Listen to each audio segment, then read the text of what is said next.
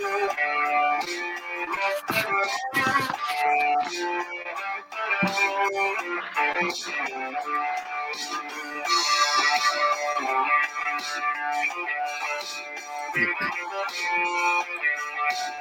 morning, everyone, and welcome to the Mac and Jack Sports Debate Show.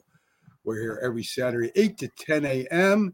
Of course, we're part of the Mac and Jack Sports Show that goes Thursday through Sunday, 8 to 10 a.m. We're live on Roku TV, YouTube, Facebook, Twitter, and a lot of other places will be shared to later on different platforms. I'm your host, Mac, with your co-hosts. Today, Jack is not with us. Jack is not with us today. He's down at the Boxing Hall of Fame. But he was great enough to get me hooked up with one of the co-hosts here. But let me first by introducing one of our normal guest co-hosts to come in here, Dr. Paul Semendinger from Start Spreading the News blog. He also has a show on Northeast Streaming Sports called Start Spreading the News. And he's also an award-winning author. And he's had a couple books out there that are doing really well. His latest one was The Least Among Them. I hope I'm saying that right. Where it had a Yankee player that got one time at a Yankee game, whether it was at bat or in the field, I think it was, right, Doc? And they had their one chance, and that was it. And a credible one game as a Yankee. That was their whole career. Story about a bunch of them and led to other stories. Very interesting. We also have our Mets expert. He's back with us. He was with us before, Josh Rubin. You want to talk about a guy that knows about the Mets. I mean, this guy knows everything about the Mets, and we love having him on. So what I want to do is start it out, guys, before we get to the debates. I want to start a little bit talking just about the Yankees and Mets in general. Now, they both won last night, for instance. The Yankees are 42-16. The Mets are 39-21. They're both having good seasons. The Mets, a little banged-up rotation, are still holding their own. Their starting pitchers will be coming back soon, and I think the Mets will take off again. So I think the National League East is in trouble this year. I think the Mets are going to own that. As I said in the beginning of the year, I think the Yankees improved enough defensively on the bench that I think they're going to win the AL East too. I think they got the best team in the AL East. That's what I think. We'll see what happens. But about the Mets and Yankees in general, all right? I think they're not really a rivalry, right? It's like for bragging rights in New York, right? We really don't play each other enough to have a rivalry. It's not like Yankees, Boston, San Francisco Dodgers, the Pirates versus the Phillies. Those are real rivalries. It's more like a bragging rights, right? And what's really great about Mets fans is they support their team, and the crowds there are unbelievable. They outsell the Yankees all the time. I don't know whether that's because the Yankee fans have had it too good too long, or they just don't make it there, or where it's at. But it seems that Mets fans support the Mets unbelievably. So I respect that, first of all. I think that maybe the Mets really don't have a rivalry in their division or in their league. They really don't. There's nobody close to them that they really have a rivalry with. Philly would be close, but they got Pittsburgh, and the Yankees got Boston. We've had Boston forever. So I think the Mets love it when the Yankees lose and they win. So the only time I can remember, and me, I like the Mets, to be honest with you. My grandfather was a huge Mets fan. I watched the 69 World Series. I got no problem with the Mets unless they play the Yankees. Of course, then I want the Yankees to whoop them. But I think the only time that they played where I was kind of disappointed with the Mets was when they played the Yankees in the World Series, and I'm going to tell you why. The Mets and the Yankees, to me, had a pretty evenly matched teams. And I think when Roger Clemens kind of punked your catcher, Ruben, and threw at him, and he didn't come and charge the mound, I think that's where you lost it. I think if Piazza charged the mound there, it would have regenerated the Mets. Instead, he just stood there and looked at him, threw the bat kind of on the field. Clemens throws the bat in his direction, almost hits him, and he goes down to first. I never understood why Piazza, being the captain of the Mets, didn't charge the mound. I know Clemens is a big guy, but just for that emotional lift, I think you guys would have been back right in that World Series then. What do you think? I think we can all agree Roger Clemens belongs in prison for what he did to Mike Piazza in 2000. That was a attempted assault, even though he claims he thought it was the ball. And if you remember, after that happened, Clemens pitched an unbelievable game and shut them down. I do agree with you about being disappointed with the Mets in that series, but the way more disappointing thing before that happened was Game 1. They had a lead in the ninth. Armando Benitez blew the game. They had the potential to get insurance runs. Timo Perez didn't hustle around the bases on, I believe it was Todd Zeile hit a ball that he thought was a home run, but wound up hitting the top of the fence, coming back into play, and he got thrown out at home. So those two things, as if I was on the team, the Mets could have gone up 1-0 in that series, would have been huge. And then, after the Clemens thing, Piazza kind of like stares him down, walks towards him a little bit. But I agree. If that was the 1986 Mets, there would have been fists flying. I think so. And I think, and what do you think, Doc? Do you think, I mean, it seems to me that the Mets fans have a problem with the Yankee fans. They kind of think we're stuck up, that we think we deserve to win, and we've been winning all this time. And I think they always tell me, all the Mets fans I know, I don't have a problem with the Yankees. I have a problem with the Yankee fans. And they do have a point, right? I mean, listen, I'm not that way. I don't think you're that way. But a lot of Yankee fans are that way. We kind of, the big brother, little brother thing, we kind of rub that into their face a little bit. And I think this is what makes the Mets fans so upset with us. Would you agree with that? Well, I think the Yankee standard, obviously, is World Series or bust, right? And I think that's the Yankee fans' objective every year. Like there's an article on our site today, Start Spreading the News, and it says, I think the Yankees are going to win the AL East. I think they're going to, obviously, even if they just play 500 ball the rest of the way, they're going to have 94 wins. But it's not about winning the East. It's about winning the World Series. And I agree with that philosophy. And I think when you set the bar that high and you lose in the playoffs and you're disappointed, I think that can come off as being arrogant, and it's annoying to a lot of fans. Now, longtime Yankee fans are people that are used to the Yankees going through down periods. I mean, the Yankees haven't won a World Series since 2009. And anybody who's my age or older, you went through a period from 78 to 96 where they didn't win a World Series. And if you're a little older than that, you went through a period from 64 to 76 without them even getting in the World Series. But I think there's this perception that the Yankee fan only accepts greatness. And because of that, that makes them somewhat obnoxious. I think we all know people like that. Obviously, you're not like that. I'm not like that. But when you're the Met fan and your team struggles more often historically than your big brother or the bigger team in New York, the older team, et cetera, the team with the more the greater history and the greater legends and all that kind of stuff, I think there can be something of a, like, they're arrogant, they're stuck up, they think they're the best, and they're really not, and everything about the Yankees is grandiose, and Mets is second class, and that kind of thing. I think sometimes that type of mentality can set in. I think that's really well put, but I think the relationship between Mets fans and Yankee fans, or rather the attitude of Mets fans towards the Yankees, it's definitely the big brother, little brother thing, but it's also the whole out of sight, out of mind thing. Like when the San Francisco Giants won 3 out of 5 World Series in the early 2010s, obviously the Mets didn't care at all. But when it's on the back page every day and it's in the same town, in 2009, the Yankees played the Phillies, and I was rooting for the Phillies to win just because out of sight, out of mind. I just couldn't take another parade. I couldn't take more headlines talking about how great the Yankees were. And when you flip it, Yankees fans towards attitude towards the Mets, I think it could be summed up with there's this line from the AMC hit show Mad Men with John Hamm, where John Hamm's coworker says to him, "I'm worried about you," and John Hamm says, "Really? I don't think about you at all."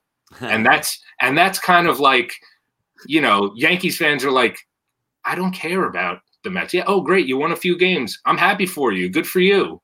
And then to go even deeper, when you look at the history, the greats like Doc was just referring to, You're talking about the greatest players in the history of baseball wearing the Yankee uniform. Ruth, Gehrig, DiMaggio, Mantle. And then you look at the Mets all-time leaders, and it's like Ed Kranepool, Edgardo Alfonso, Jose Reyes. Like, it's just not the same. It gets very tired when it happens just year after year.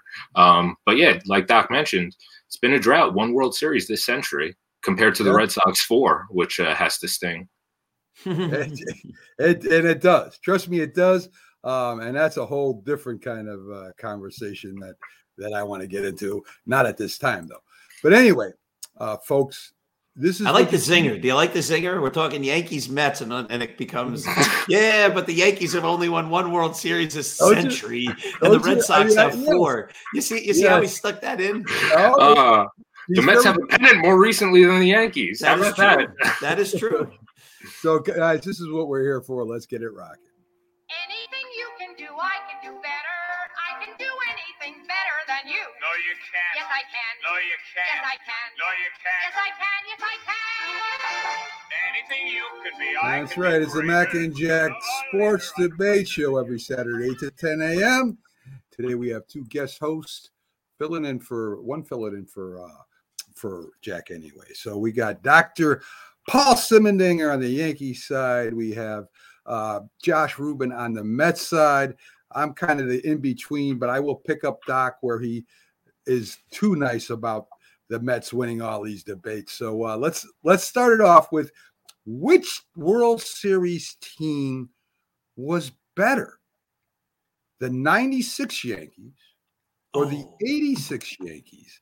And that's where we're going, Doc. So I'm going to let Josh go with it first. Well, I prepped for the 98 Yankees.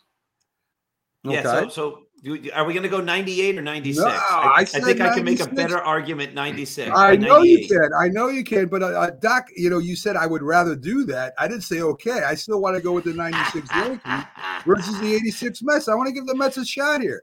Yeah, because the Mets can't win if it's 98. 86 Mets. So you started off, John. Well, there's one clear, and again, I prepped for 98, but I'll go off the top of my head here. But there's one clear comparison between the two. I believe they're the only 2 teams in World Series history to lose the first 2 games at home and then come back and win the series.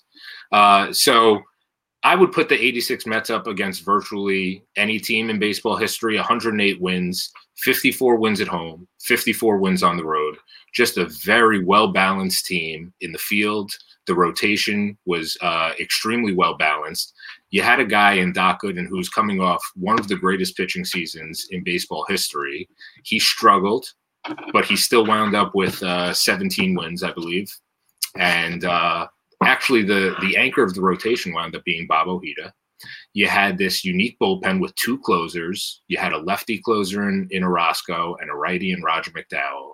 You had a deep, deep bench that had a future MVP in Kevin Mitchell, who was a great utility player. He would play all 3 outfield positions. He would even play shortstop occasionally. You had just these guys contributing from everywhere. You had Ray Knight and Howard Johnson splitting time at third base. You had Mookie, Kevin Mitchell, Darryl Strawberry, Lenny Dykstra. You even had a terrible half season from George Foster, a former MVP. And the anchors of the team, Gary Carter and Keith Hernandez, just 2 of the greatest leaders, clubhouse leaders that you could possibly ask for in the history of baseball. And the way that those guys fed off of each other and really loved and adored each other as teammates. And we know all of the shenanigans that went on off the field, sometimes on the field, sometimes in the clubhouse during games, as we learned from the 30 for 30 that came out earlier this year on the 86 Mets. And just such a unique team. It's a shame that they allowed their window to close and only got 1 World Series out of it. 87, they had some injury issues. 88, they had the heartbreaker from Scioscia in the NLCS. But that team just started slow and then just ran roughshod over the league. So much so that Whitey Herzog had conceded the NL East by the end of May. Okay, so that's the 86 Mets. Now to help you out, Josh, the 96 Yankees. They had Derek Jeter was a shortstop. You had Andy Pettit was the leading pitcher that year for them. I'm trying to see if I can get all these all the players that I had here for them. I know at first base we had Tito Martinez. Yep, and at third base, Charlie Hayes was second base. Charlie Hayes wasn't the starter, but no. The second baseman was Mariano Duncan, and of he had course. a huge year. Yep, we played today, we win today. He hit 340 that year. He was amazing. Right. Wow. All right, Doc. So you take it away with the 96 Yankee team and see if you can stack it up against the Mets team. And if you can, I'll give you a hand at the end. All right. Well, let's just talk about that 96 Yankee team.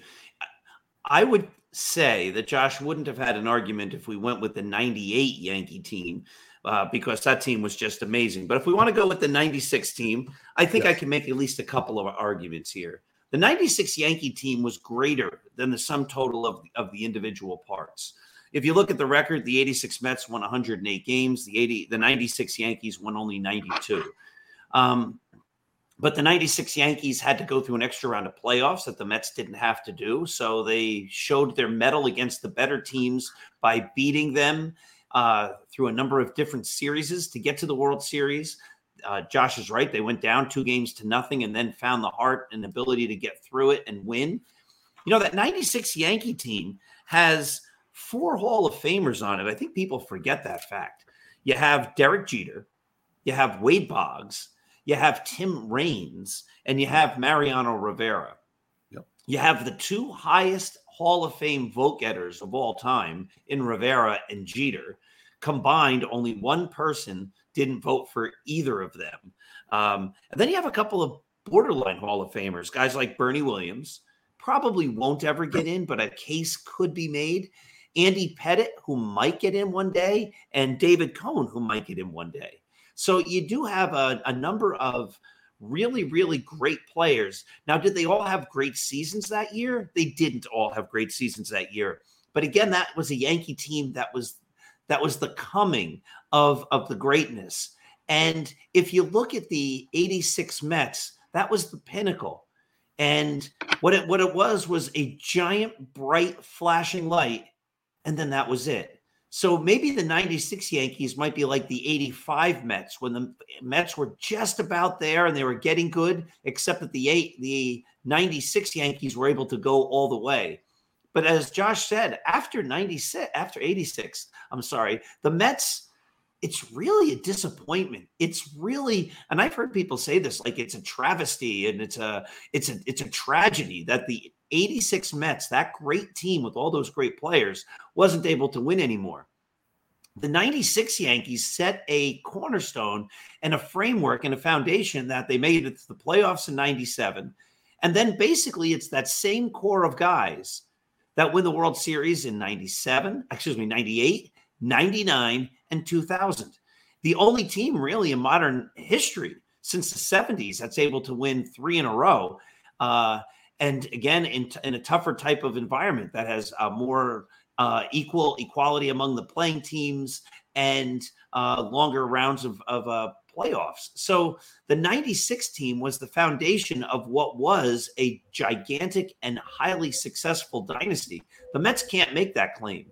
So if you want to make the claim, which is the better team long-term, it has to be the 96 Yankees. But what claim are we making? Are we making a standalone season-by-season comparison, 1986 versus 1996? Or are we making a comparison of the bigger picture? Because if it's a bigger picture thing, yes, winning 4 out of 5 World Series, you can argue that that's, minus the time they won 5 in a row in the late 40s, early 50s, that's the greatest dynasty in the history of baseball. But if we're taking it standalone, the A's in there. From the early 70s? Yeah, but it's close. Right. Yeah, so I agree with everything you said, other than the fact that, the Wade Boggs and Tim Raines, they weren't elected to the Hall of Fame based on their body of work with the Yankees. And Derek Jeter and Mariano Rivera were far from the Hall of Fame at that time. But the Mets were kind of like greater than the sum of its parts also, because 108 wins from a team that had 2 guys bat over 300, 2 guys hit 20 home runs, 1 guy drive in 100 runs. So it's not like it's not like the Mets had these superstars that were, where you could look this roster and be like, oh my gosh, yeah, of course they won 108 games. It was just a very well-oiled machine, and everyone playing together well, and kind of like the same thing as this year's Mets team, the next man up mentality. Guys going down, guys shuffling around, switching positions, just doing whatever it takes to win. You know what? I have to say, a lot of what I heard when you watch the 86 Mets was this word, destiny. And it did seem like that. Mac and I were talking before the show about the fact that we don't hate the Mets, but in 86, I hated the Mets. Well, it was easy to. Yeah, and retrospectively looking back, I think one of the reasons I hated the Mets wasn't because they were good. It was because they were so good. And I think a lot of it was jealousy. I remember putting the Mets on, watching them. I think it was against the Cubs, probably in August. I couldn't tell you the day, but they were getting killed. And then I'm watching the Mets just getting hit after hit after hit and coming back and winning the game. And I'm saying, like, why can't the Yankees be like that? And the Yankees were pretty good in 86 and 85 and 87. The Yankees were right there. They weren't quite good enough. And those Mets teams were just so gritty, that 86 team especially, and so good. I think the reason Yankee fans didn't like them wasn't because we didn't respect them, it was because we were jealous. Well, I'll tell you guys, I liked the 86 Mets team. I really did. I really liked them a lot. But I'll make an argument for the 96 team. We all say, well, the Mets won 104 games. Well, what does that really mean, the records? A lot of people like talking about records. If you look at the Yankees division and the Mets division that year, the 96 Yankees might have won 104 games in that division too. And the Mets might have lost more if they played against the Red Sox and the Orioles. So I don't take a lot out of the records because you got to look at the competition. You got to look at who you're playing. I mean, do you agree that the Atlanta Braves had a great World Series team last year? Their record wasn't that good. The Dodgers' record was a lot better. So are you going to say the Dodgers are a better team than the Braves? I don't know. So a lot of people take especially in baseball, right? And baseball, people take records and stats to the heart.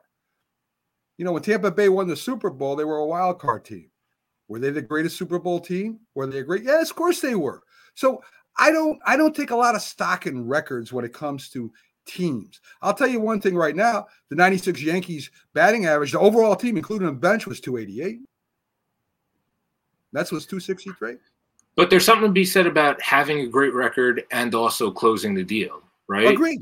So it's one thing to be the 2001 Mariners and win 116 regular season games and then not close the deal. It's one thing to be the 2016 Warriors and win 73 games and not get the ring. But to be able to do both, to win 108 games and then carry that into, and yeah, Doc, the Yankees had one extra playoff series. The NLCS against the Astros might have been worth 3 playoff series on its own. That last game, that 16-inning game to avoid elimination, the 9th inning comeback, you got Mike Scott waiting in the wings to pitch Game 7. They could not beat him, in part due to a scuff ball. He was a former Met too. He absolutely was. Story. Yeah, absolutely. And he won the Cy Young that year. People forget he threw a no-hitter on the last day of the season and was virtually unhittable the entire playoffs against the Mets. But I think the record, I agree with you. It don't mean a thing if you ain't got that ring. If you win a lot of games, but to close the deal, that's but important. Now if you're comparing teams, Josh, at that time, now there's different times now. We're talking 96 and 86. All right.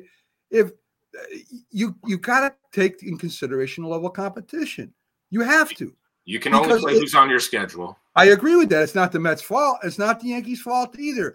But if you're going to look statistically at the Yankees of that year compared to statistically, the offense of the Yankees was better. Their pitcher, Andy Pettitte, won more games than any of your pitchers. You had a better rotation with more wins. Wetland had 43 saves. One pitcher. Mariano had 5. And Mariano was 8-3 that year. If you want to look at it overall now, and let's talk about the World Series itself. The Yankees came back from 0-2. They didn't come back because of an error. They came back because they came back swinging on the best rotation in baseball at that time. The Atlanta Braves, there's no doubt, had the best pitching rotation in baseball at that time. Well, we came back hitting. The Mets almost lost to the Red Sox, and if Bill Buckner didn't let the ball go through his legs, you guys were all done. I don't think so. It was a tie game at that point, so it would have gone into another inning. Absolutely. No. There was another error that they tied it up on.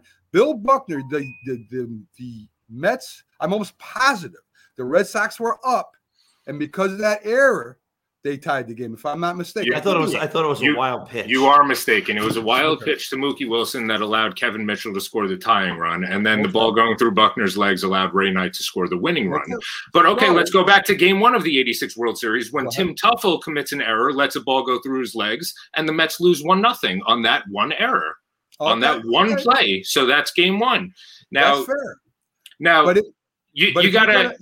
You can't say the Mets win on an error when they're down to their last strike and they string together these 2-out hits, down 2 runs, not down 1 run, but with 2 outs, nobody on. They come back, they get a single, wild pitch, and then the Buckner error. But even without the Buckner error, it's a tie game, and it goes. And there are many arguments to be made that Mookie could have beat that out even if he makes the play. And we all know that Buckner should not have been on the field in ordinary circumstances. Jerry McNamara would take him out for a defensive replacement. He didn't in that case because he wanted Buckner to be on the field to celebrate. I agree.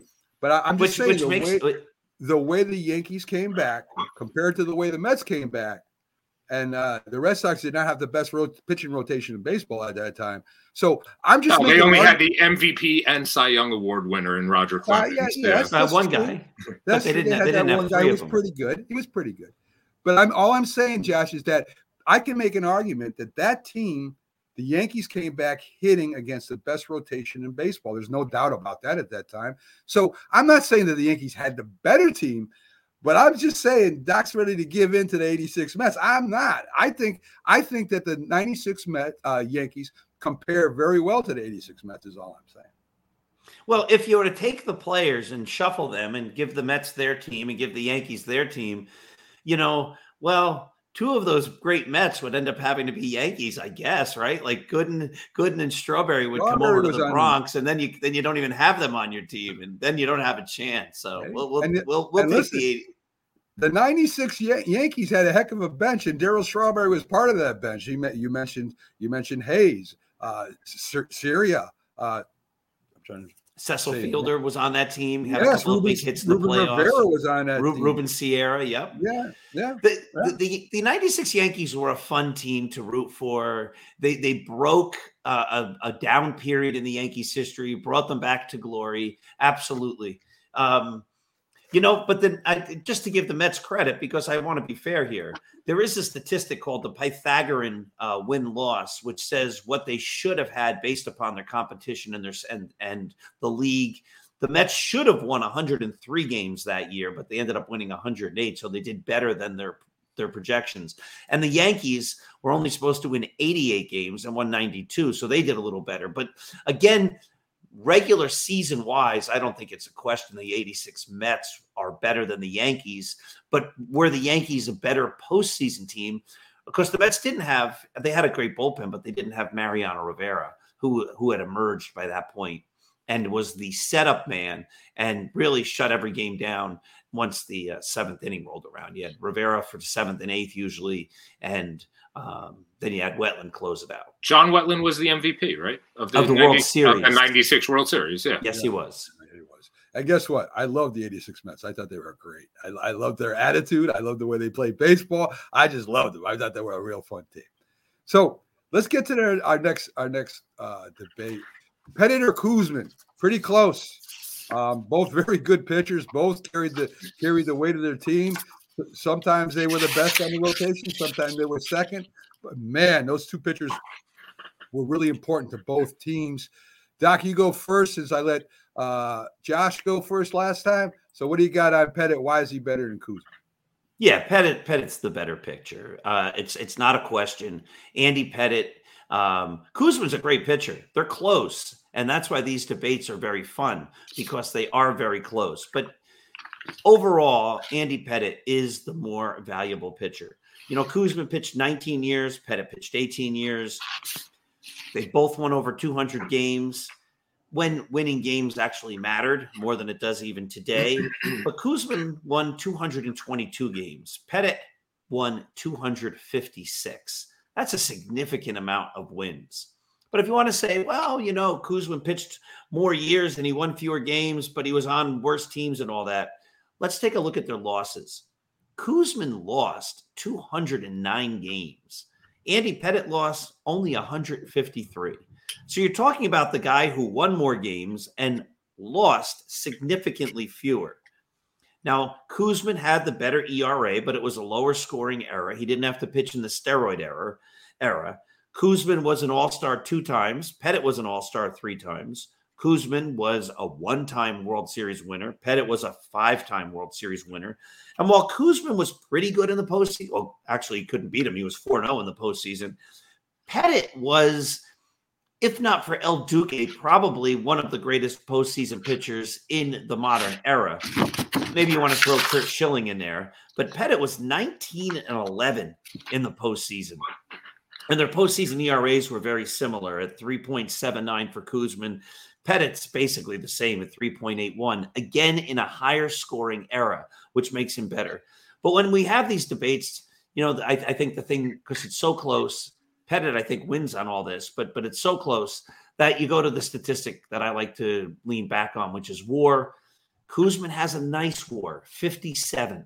That's really good. Usually what people say is 60 is the cutoff for a borderline Hall of Famer. If you reach 60, you can make a Hall of Fame argument. If you're under 60, it's harder. Well, Pettit made 60. He's 60.7.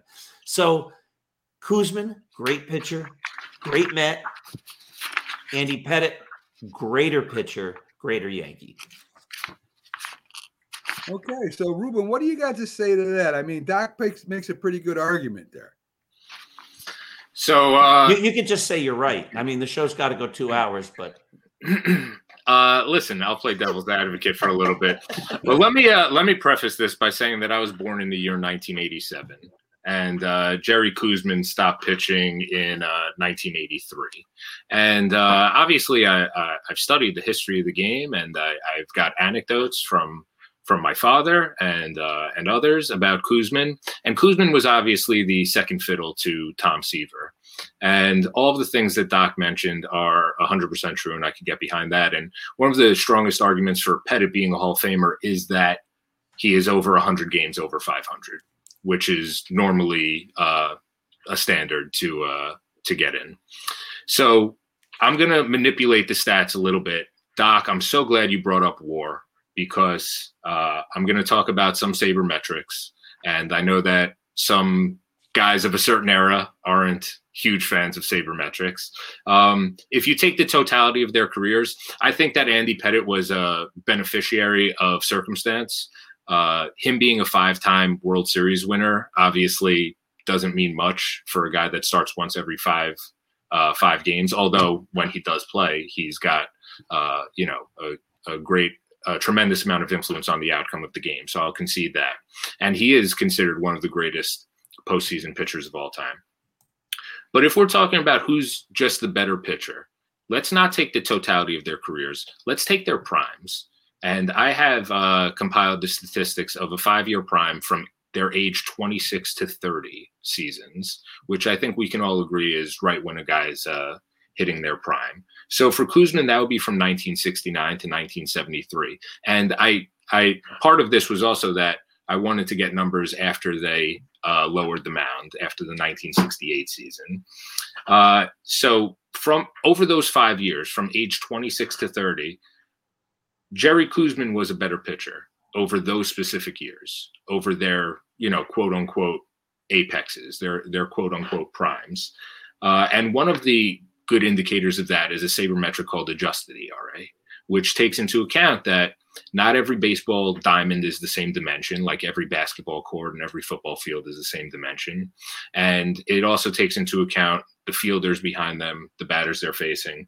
And Koosman had a better adjusted ERA. Koosman had a lower whip, had more innings pitched, had more complete games, by far more shutouts. Obviously, those things kind of went wayward. He had a higher WAR over that span also. Not much higher, but higher. And going further, he had a lower OPS against in terms of batters against, a lower BABIP, which is batting average of balls in play, meaning that he didn't need to rely on strikeouts to get guys out. Even when guys were putting the ball in play, he was producing outs. And just briefly to talk about the postseason, like Doc said, Koosman was undefeated in the postseason. And he didn't have an opportunity to play in 6 World Series or 7 World Series like Andy Pettitte did. But in the 1969 World Series, he won 2 out of the 4 games. He won game 2 with 8 2/3 innings pitched. He couldn't close the deal, but he won the deciding game 5 with a complete game. And that should be mentioned. That should be considered as well. So if we're talking totality of their career, it's not an argument. Andy Pettitte's a better pitcher. But if we're talking about just their primes, and again, I'm cherry picking the ages 26 to 30 years, because that's generally when guys hit their stride, I think a very strong argument can be made for Jerry Koosman.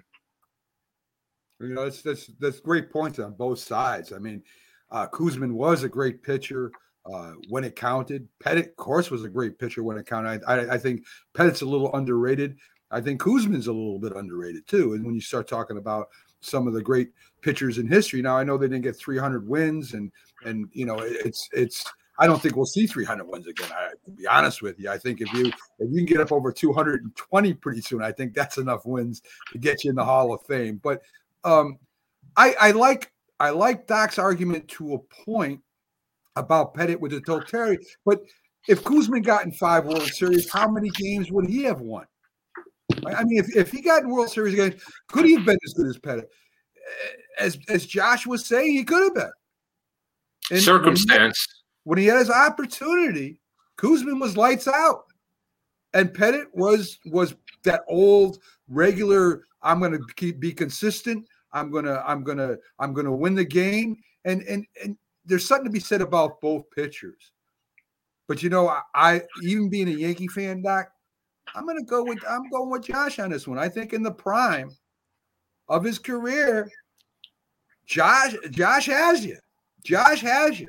And circumstances, if Koosman was in 5 World Series, how many would he have won? And if you want to talk about value, Andy Pettitte made $140 million in his career, and Jerry Koosman only made 2. So if we're talking about value, financial value, Koosman was way more value. That's a great. I'm making that argument. On Start Spreading the News. One of the readers and commenters was talking about the upcoming Aaron Judge contract, and I don't want to take too big of a tangent. But when Bryce Harper was available, and people were saying that Bryce Harper was going to cost too much money, and I just made the argument that Bryce Harper's contract, $27.5 million for the next number of years, and then it goes down to $23.5 million. Aaron Judge maybe is going to be the better player over the next 5, 6, 7 years, but is he going to be the better player dollar for dollar when he's going to be making $10 million or more a year than Bryce Harper? Is he really going to be like that? So that's an interesting point. If you want to look dollar for dollar between Koosman and Andy Pettitte, but Koosman pitched. I'm sorry, Koosman pitched. Before the free agent era for the most part when he was great. Yeah, and you got to think that. That Carlos says Pettitte was a better playoff pitcher. Not necessarily, Carlos. He has more wins. If you look at the wins when Koosman pitched in the World Series and the playoffs and Pettitte pitched, they're pretty equal. Koosman may even have an edge. So that's not true. So anyway, so folks, what we're going to do, we're going to get out of here and take our first break for today. We'll come back. And on the other side, I tell you, there's a lot of Yankee Mets things going on, folks. So be ready to go. But we're going to talk about the DeGrom upcoming contract. I mean, this is really interesting. And then after that, we're going to talk about the Judge contract, because that's really interesting too, because both teams are going to be faced with a couple of big decisions coming up here pretty soon. I mean, these are 2 of the best ball players right now when they're not hurt. Let's put it that way. When either one of them are not hurt, they're lights out. But that's part of the problem. So we're going to come back in a message in a minute here. We're gonna go over that. Like I said, stick with us, folks. We'll be right back after these messages. Am I right? Yeah, nah, baby. Here we go. You worked too hard, you ate too much, the cheesecake made you greedy. Let your aching head and stomach hear this message from old Speedy. Alka-Seltzer, plop, plop, fizz, fizz, oh, what a relief it is. Plop, plop, fizz, fizz, oh, what a relief it is. Those Speedy bubbles relieve your upset stomach and headache fast. For acid indigestion alone, Alka-Seltzer Gold. Oh, what a relief it is. What a relief.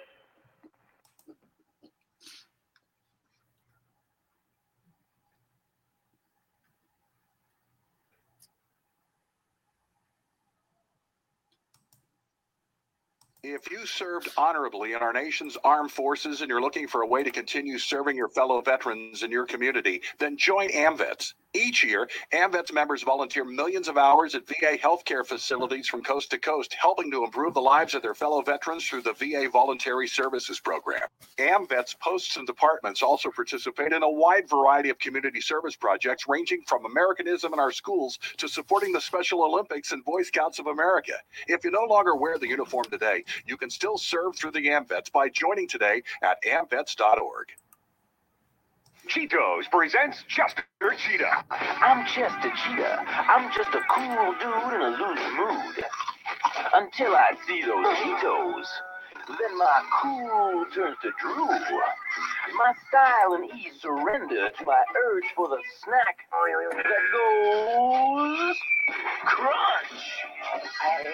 It's not easy being cheesy. Cheetos cheese-flavored snack. Cheese that goes crunch. Hi, Grandma. What's for dinner? Hey, honey, I'm making stew tonight. Ooh, can Nina come over? I'm not sure about our new friend. I wonder if there's been any drinking going on. Alcohol at her age can lead to so many bad things. I've been meaning to ask you, what would happen if someone offered you a drink? Grandma? This is hard. She's so young, but I know I need to talk to her about it now before someone tries to give her alcohol. If anyone ever does offer you a drink, I want you to say no. I have too much respect for my family, and I don't want to get in trouble. Okay. Really? I promise, Grandma. I love you too. Okay, how about tasting this stew and telling me what you think? Some children may try alcohol as young as 9 years old. It's not too early to talk about drinking. For tips on how to begin the conversation, visit underagedrinking.samhsa.gov. That's underagedrinking.samhsa.gov. This message brought to you by SAMHSA and this station. I heard you want to be a frito bandido like me. You do? Then you must sing the bandido song. Let's sing together. You just follow the bouncing Fritos corn chips bag. Ay, ay, ay, ay. I am the Frito Bandido. Hey, I like Fritos corn chips. I love them, I do. I want Fritos corn chips. I'll get them from you. Ay, ay, ay, ay. Oh, I am the Frito Bandito.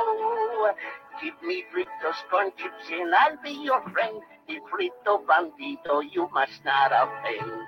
Now, boys and girls, you are Frito Bandidos too. You sing the Frito Bandido song and you look for crunchy Fritos corn chips. That's nice. Munch, munch, munchy bunchy Fritos corn chips.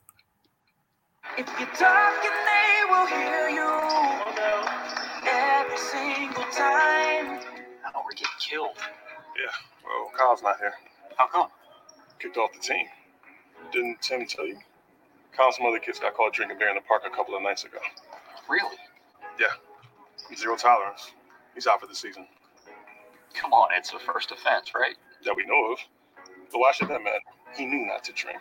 I've made it clear to Matt that's what we expect from him. What have you said to Tim? Nothing really. You know, a lot of kids try it at this age, so... Yeah, well, a lot of kids don't try it too. I'm not saying that Matt's going to be this perfect kid, but if I don't tell him what we expect and why he shouldn't drink, how's he going to know? You think kids that age really listen? They never admit it, Bill, but they hear more than you think. Talk. They hear you. For more information about talking with kids about underage drinking, visit underagedrinking.samhsa.gov.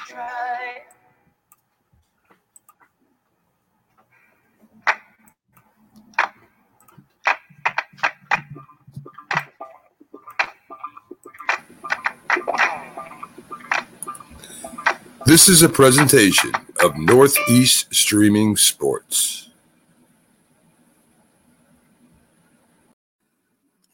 Good morning. You're listening to the Mac and Jack Sports Show on Northeast Streaming Sports.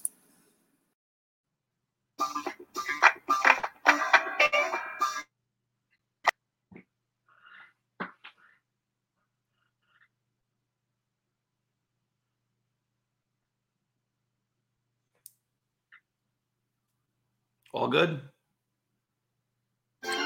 Good morning, everyone, and welcome back to the Mac and Jack Sports Debate Show. I'm joined today by Yankee expert Dr. Paul Semendinger and Mets expert Josh Rubin. I don't think he's a doctor, but I don't even think he plays one on TV. I'm not sure, though. So Josh just knows a lot about the Mets, and that's why we have him on all the time.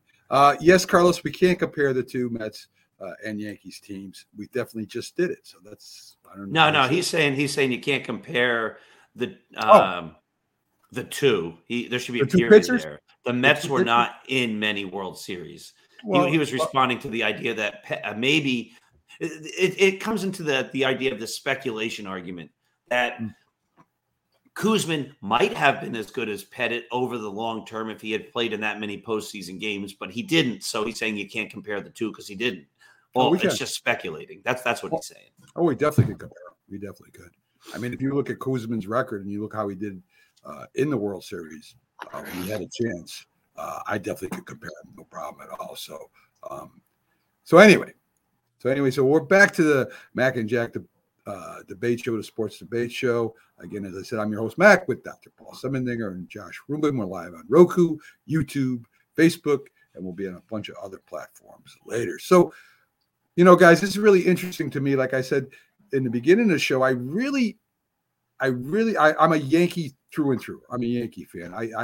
My father was from Brooklyn, and he was a Yankee fan. I'm a bunch of Dodgers at the time, so you know what kind of hell he went through when he was living in Brooklyn.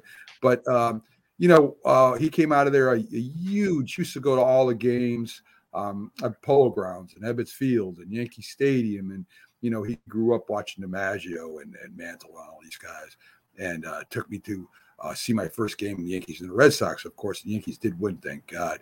And the Mets, again, my grandfather loved the Mets. He was out of Long Island, and I used to sit there and watch Mets games with him all the time. So if the Yankees weren't winning and they weren't in the World Series and the Mets were, I'm going to watch the Mets. I hope the Mets win. The only time I have a problem is when they face off against each other. Then, of course, being a Yankee fan, I will be rooting for the Yankees. Got some big contracts coming up, guys, on both teams.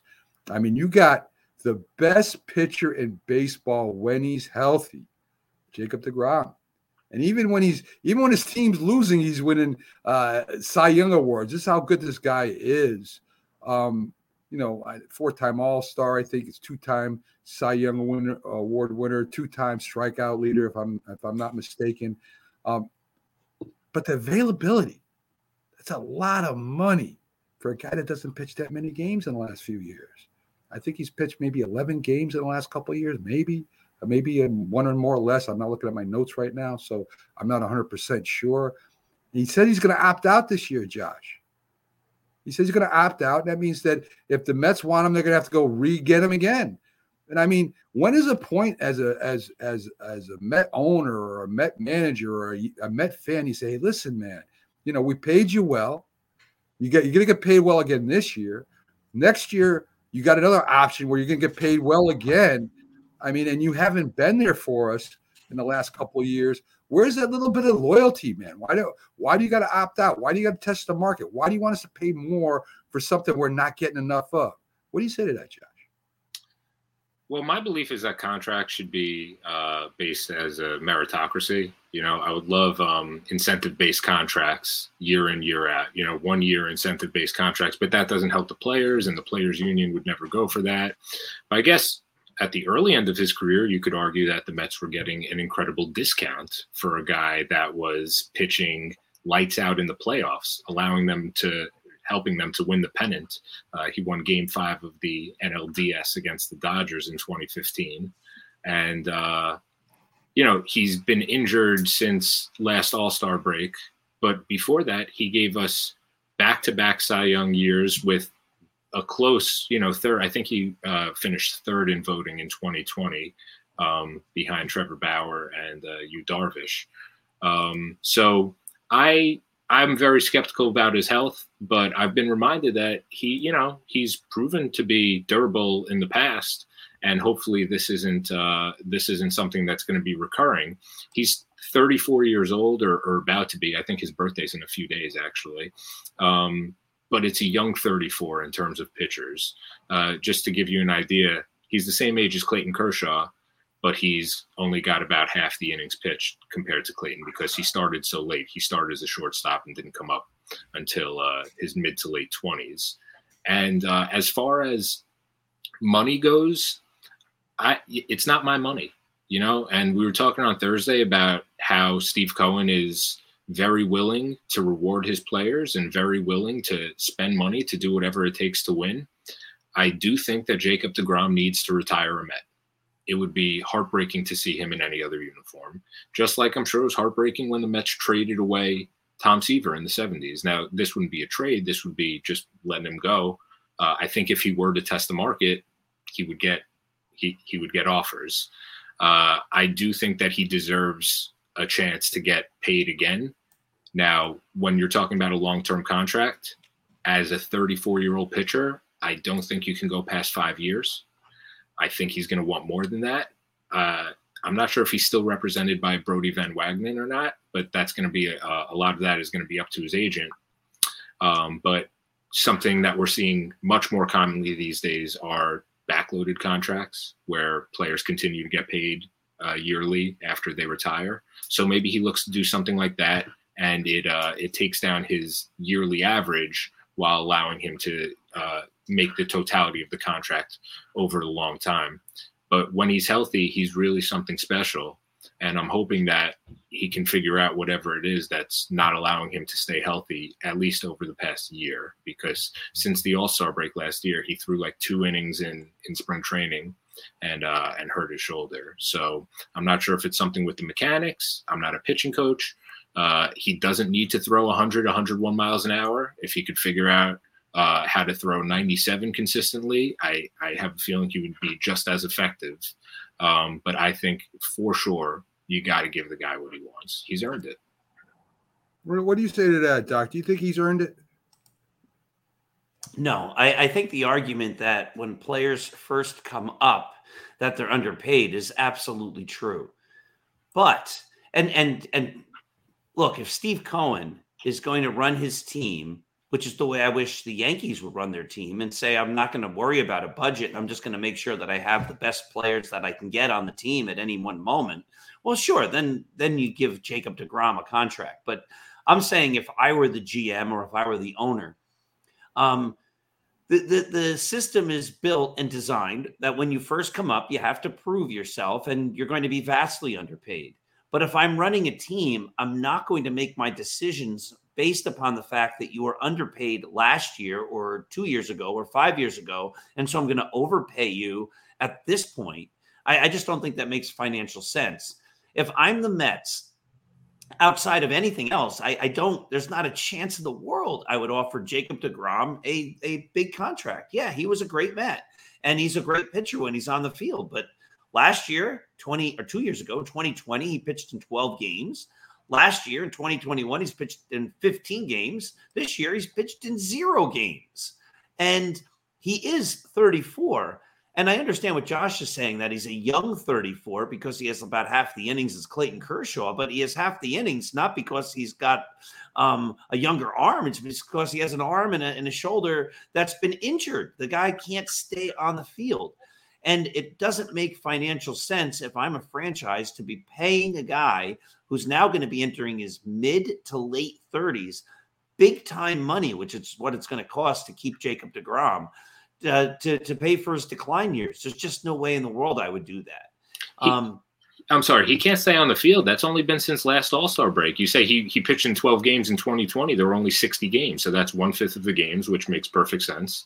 And he's only not been able to stay on the field since last All-Star break. He never had any indicator of that prior to less than 1 year ago. I'll give you that. That was a poor argument on my part. I was forgetting about the COVID year. Still, the guy's injured. He hasn't pitched at all this year. He didn't pitch at the end of last year. And there's just no chance I'm going to invest that kind of money in a guy going forward who's 34. He's going to be 34 next week. So I'm not going to be paying big time money for his age 35, 36, 37, 38, 39 years. It just, to me, it doesn't make any financial sense.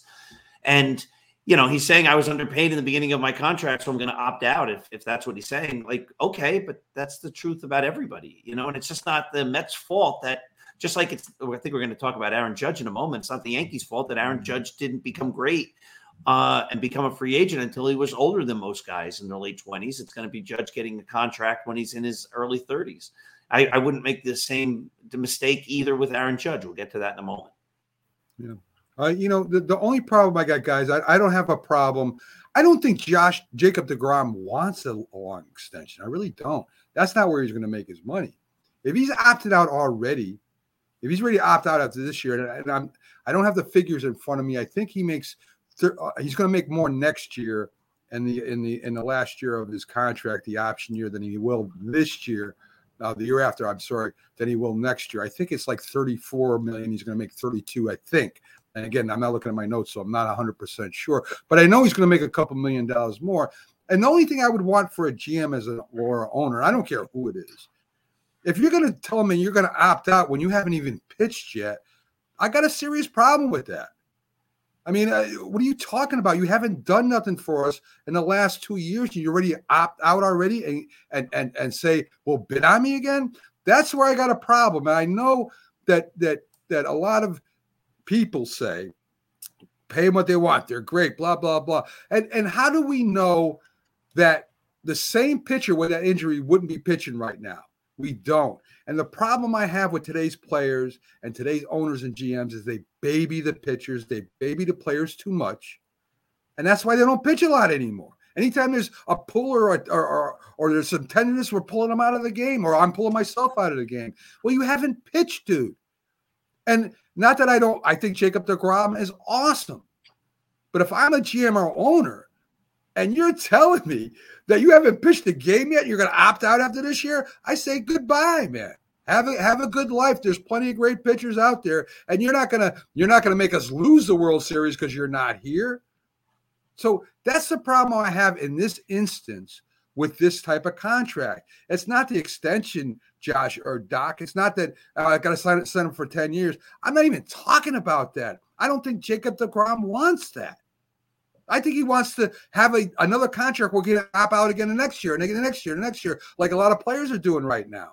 And that's the problem I have with Jacob deGrom. So before I even try to talk to him about a contract, I want to find out what this new contract is going to consist of. Are you going to be able to opt out after I sign you to an extension after a year or two? Because if you are, I don't want you anymore. And that's the biggest problem I have with that, Josh. Make it incentive based. If you start 10 games, you make this much money. If you start 20 games, you make this much money. If you start 30, if you win the Cy Young, if you win 2 games in the playoff, you create these incentive based opportunities for the player to stay on the field. I agree with that. And, thinking about it, deGrom you're probably right. He's probably not going to want a super long-term extension. Mm-hmm. But if you're talking about, okay, I'm guaranteed $35 million next year, maybe I can get $100 million over the next 3 or 4 years. And that's, these guys in 1 year make more money than any of us will ever make in our lifetime.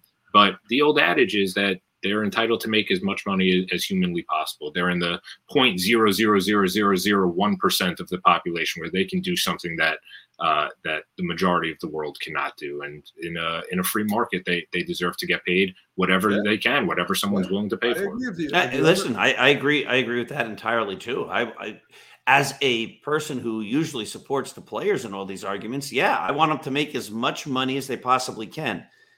So let me just clarify once again. If it's the Mets and Steve Cohen is willing to pay whatever it takes to put a winner on the field, sure. Pay Jacob deGrom, let him finish his career as a Met, pay him as whatever he wants, and let him be a Met forever. I think that's great. If I'm the GM, if I'm the owner and I'm working within a budget, I would not pay him. So I think there's I'm trying to make that point different. Like if it's my team, If I'm thinking long term, Jacob deGrom is not a player I'm going to invest big time money in over the next so many years. And I'll bet you he's going to be a $35 million pitcher. And I bet you the team that signs him is going to sign him for 3, 4, 5 years. It's just not an investment I would make if it was my team. No, that's fair enough. I mean, again, I kind of think that deGrom would not go for a long extension anyway. I don't know how that would help by signing somebody that doesn't go on the field and pitch. I agree with you, Josh. Incentive-based contracts are great. Is the agent going to go along with it? Is the pitcher going to go along with it? That's the only problem, I don't think so either, unless you make it so outlandish. I'll throw you another $10 million if you win, blah, blah, blah. I mean, something like that they might, but what owner's going to do that? I don't care how much money an owner has, Doc. You still want to get a return on what you invest in, right? That's the whole idea of building a team, right? I mean, if you're going to invest in whoever and bad players for instance, the Angels, they made a lot of investments too, but it didn't work out for them. Texas Rangers did the same thing. You've got to get every team, of course. Yes. So, Doc, Carl Pavano, ring a bell? Listen. Again, if I'm the Yankees, I would go after the great players always, and that was the mark of George Steinbrenner. Didn't always work out, but right now the Yankees are operating within a very strict budget. It's a big budget. When people say the Yankees are being cheap, they're not being cheap. I think they have the third highest payroll in baseball. It's not like they're being cheap. They haven't always been smart with their allocation of money, but all that's beside the point. They're operating within a budget. Whatever that budget is, they're operating within that budget. And if that's the budget, I'm not spending, if I'm the Yankees, big time money on a guy like Jacob deGrom and we're going to get to it in a few moments, Aaron Judge. I'm just not doing it. What was most interesting about this recent, lockout, or I guess avoided lockout, was the tug and war between the players' union and the owners. And the owners were saying that the pandemic hit us so hard in the books, and the players were saying, open the books, show us the books, show us the numbers. And they refused to, with the exception of one team, which is publicly traded, the Atlanta Braves. And it showed that the Atlanta Braves made $180 million profit last year. So you can only imagine what bigger markets like New York and Los Angeles and Chicago are making, even during the last two pandemic affected seasons. So in terms of budgets, these teams are doing just fine. Yes. I mean, I agree. I agree. Again, that's not my argument. Yeah. So I agree. If they didn't make money, they wouldn't be doing it. These are all big, smart business people. That's the truth. They're not going to invest in money just to lose. So let's get to the next big contract coming up it should have been signed already. It wasn't. It's going to the year. I mean, I was so upset when he didn't sign it. I said, the heck with him, get rid of him. Of course, now I've changed my tune. Listen, every team, to me, it seems like every player in their last year of the contract, for some reason or other, all of a sudden comes out and has a great year, right? And then they get that next contract, and then they kind of cool off a little bit. Maybe they bounce back. I don't know. But Aaron Judge, when healthy, is one of the best players in the league. There's no doubt about it. I mean, outfield, hitting, home runs, power for average, RBIs, great outfielder, great arm. Can play left, can play center. He's got enough speed to do that. He's in his early 30s, and he decided not to sign that. I forget how many years it was, Doc. Was it 8 or 6? 7 to 10. Right. So over $30 million a year. He wants to either get more years or more money. I'm not sure which one. But so here we go at the end of the year. If he stays healthy and plays a heck of a year, Doc, we're going to let you go first and see if you're consistent. Do the Yankees give Judge what he wants and sign him? Do the Yankees give him what he wants? I think there's a likelihood if that he the wants Yankees $35 million, for example. If he wants $35 million for 10 years, do you give it to him? Well, again, do I give it to him? Yes. No. You. Yeah. So do the Yankees do it? The Yankees might feel that pressure. The same idea, like Aaron Judge has to retire a Yankee. He has to spend his whole career in pinstripes. And we did a bad job from this perspective that we didn't sign him earlier and extend him earlier. And now we have to pay through the nose because he's going to be a $35, $38, $40 million player for the next 10 years or whatever. If I owned the Yankees, there's no way. It's the same exact argument. I run from paying Aaron Judge anything more than like 6 years. $30.5 million, I think, is very fair. I brought up Bryce Harper before. Bryce Harper's contract.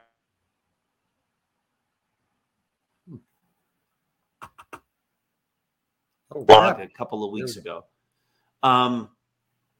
You good? Okay. Yeah, we're good. Go ahead, Doc. Sorry. I made that argument the other day on the blog with some statistics that since 2019, Harper and Judge basically have the same overall WAR. The idea of paying Aaron Judge from age 31 to 40 or 41 to me just doesn't make sense. And I draw a comparison to what Albert Pujols did with his big contract. He signed his big contract after his age 31 season. And I just don't think it's a great long-term investment. Would I give Judge the $30 million that he turned down? I would. Would I go more than that? I wouldn't. I understand he's a fan favorite. I understand his is the jersey that they sell. But if I'm working within a budget and that budget's going to rule my team going forward, I just can't see myself spending $35, $38, $40 million a year on a guy who's going to become old very quickly. People talk about Giancarlo Stanton being old. They're like, Stanton's so old. He's 32. He's only a couple of years older than Aaron Judge. And listen, I love Aaron Judge. This isn't a fact that I don't like him. I think he's great. I want him to retire a Yankee.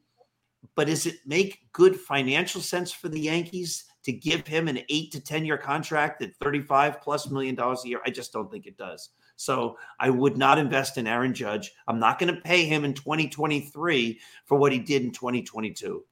I'm not going to do it. And of course, Josh, I mean, you being a Mets fan, if the Yankees did not sign Judge, and I would imagine that the Mets would make a play for him. I mean, the Mets would love to get a player like Judge, and you do have a pretty wealthy owner there. And could you see him sitting in right field for you guys right now?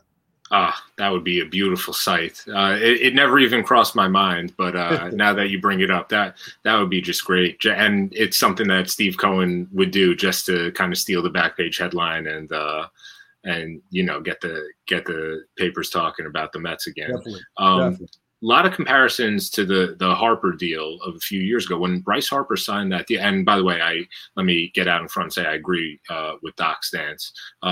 When Bryce Harper signed that deal, he was 25 years old. He was entering his age 26 season, and he had already proven to be very durable. He had already won an MVP, and he'd never played fewer than 100 games in a season. And that durability has stood the test of time. He won the MVP last year again, and he plays a great right field, as does Judge. I think they're very comparable when they're on the field. Actually, when you think about it, and I'm usually a huge fan of guys betting on themselves, but I just can't imagine anybody turning down a guaranteed $210 million. It's like the old line from the movie Wall Street. Like how many yachts can you water ski behind, man? Like at the end of the day, what's the difference between $250 million and $210 million? What can you buy with $250 million that you can't buy with $210 million? So ordinarily, I love guys that bet on themselves. I hope it works out for them. But I agree with everything Doc said. I just don't think you can be paying this guy into his 40s, and the Albert Pujols contract is just the perfect parallel.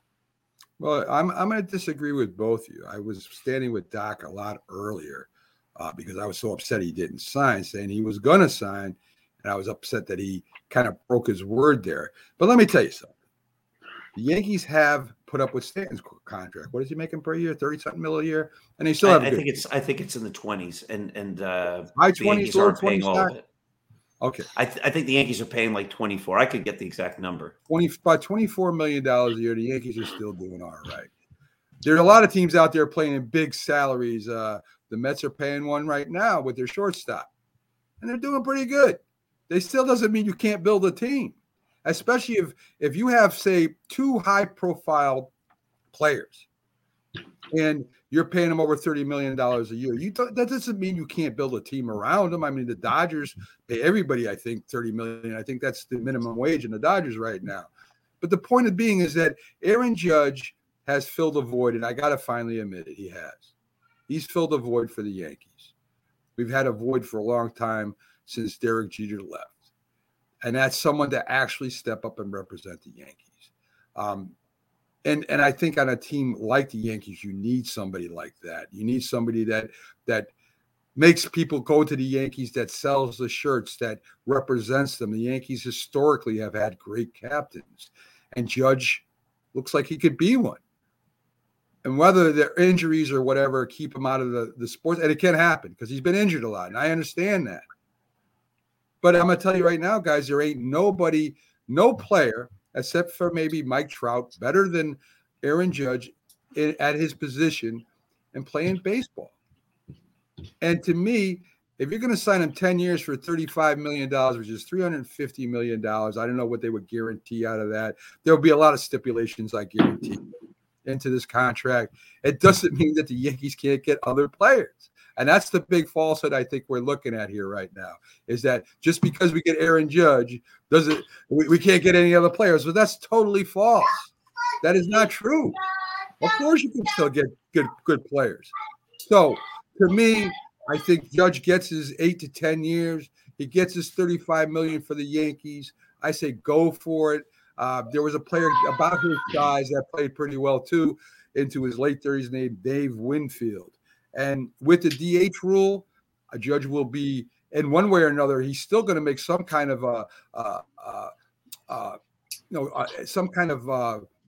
way with the Yankees. I mean, he's going to still contribute in some way. So I think the Yankees will give it to him. If I was a GM, I would. And that's my opinion. Keep in mind also, teams can mitigate the risk that they're taking on with these contracts through insurance. Like when David Wright got spinal stenosis, he was set to make something like $23 million a year, but the Mets were only on the hook for $1 or $2 million of that. So, you work things like that into it, and maybe that makes teams feel a little bit better about signing an injury-prone guy to a very long-term contract, or rather an older player to a long-term contract. And Doc, I mean, I know you're worried about his injury. I am too. He's been injured. But what other player in the last 3 years has stood out for the Yankees? Which other one? I mean, DJ LeMahieu. Yeah, I guess, but he's not really a Yankee, right? He didn't come up with the Yankees. You traded for him. He's a good player, and he's part of the Yankees. But what other Yankee has there been in the past 3 years that really represent the Yankees? No, listen, it comes down to the fact that Aaron Judge has been the big Yankee. He is, if you want to say the face of the franchise, that is what he is. The question really is the business sense. Does it make sense to pay Aaron Judge big money for his decline years? And listen, I can see this as clear as day, the handwriting on the wall. The Yankees in a number of years are going to have a 37, 38, 39-year-old Aaron Judge earning 30 some odd $30 million a year, and he's not going to be performing at that level. Part of Judge's value is also that he's a great outfielder, a very good defensive outfielder with a rifle arm. And when he's old, he's not going to be that guy. And you're going to be paying big time money for a guy who's really just going to be a DH. And the question is, how good will he be as a DH? You look at Stanton, and everybody keeps saying he plays better when he's in the field. They said the same thing about Jason Giambi. He played better when he was in the field. And he doesn't do as well being a DH. A lot of guys say that it's a hard position to play because you're just hitting, and that's all you do is you got to get up and you got to try to stay loose. And this is a guy who's been frequently injured. So how loose is he going to be able to be if he's not moving around and he's just sitting all game? Well, especially as he gets older. So I just don't see that being financially sound for the Yankees to be paying Aaron Judge upwards of $35 million a year when he's going to be hitting, 260, maybe hitting 20 some odd home runs in his late 30s. It's a bad investment, and people are going to be mad at that contract because there's going to be Bryce Harper Jr. or Derek Jeter III or Mickey Mantle V or something, and the Yankees won't be at Juan Soto or whomever it'll be, and the Yankees won't be able to get him because they're going to have Aaron Judge clogging the contract and clogging the payroll. Well, let me knock your Pujols argument out of the water. That's not even a good argument because Pujols only plays first base. So I mean, Pujols didn't play the outfield. He didn't play any other position. He only played first base. Aaron Judge, why can't you move Aaron Judge to first base? How do you know he can't play first base? You're comparing him as an outfielder. He's a multi-purpose player. He can play in center field. He can play in right field. He can play in left field. He might be able to play first. He might, but he might not. It's true, he might not, but he's a multi-purpose player. Pujols is one thing. He's a first baseman. That's it. He's a first baseman or a DH. He's not gonna catch. So I mean, that's to me is not a fair argument when you put him up against Pujols. First of all, and second of all, there's been a lot of good DH hitters into their 40s. If I can recall, there's a couple up there that made the Hall of Fame as DHers or are going to make the Hall of Fame as designated hitters. So, and I don't buy the argument they can't get a Soto if they sign Judge. I don't buy that argument. Sure they can. Why can't they sign Soto? Why didn't the Yankees sign back Bryce Harper? Bryce Harper's all done, Doc. That's gone.